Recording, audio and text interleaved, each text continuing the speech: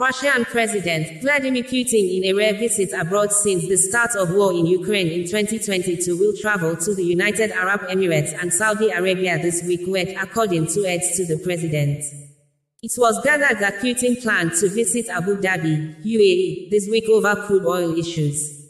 Newsmax, an American independent news media, reported that the Russian President Vladimir Putin will visit the United Arab Emirates and Saudi Arabia this week, citing news reports from Russian news outlet SHOT in its publication on Monday. The SHOT news media quoted Putin's aide Yuri Ushakov. The reported visit comes after the OPEC Plus group of oil producers, which includes all three countries, agreed last Thursday to voluntary output cuts totaling about 2.2 million barrels a day. According to Newsmax, markets reacted with skepticism to the deal because of doubts about whether the voluntary cuts would be fully implemented. Oil prices fell 2% last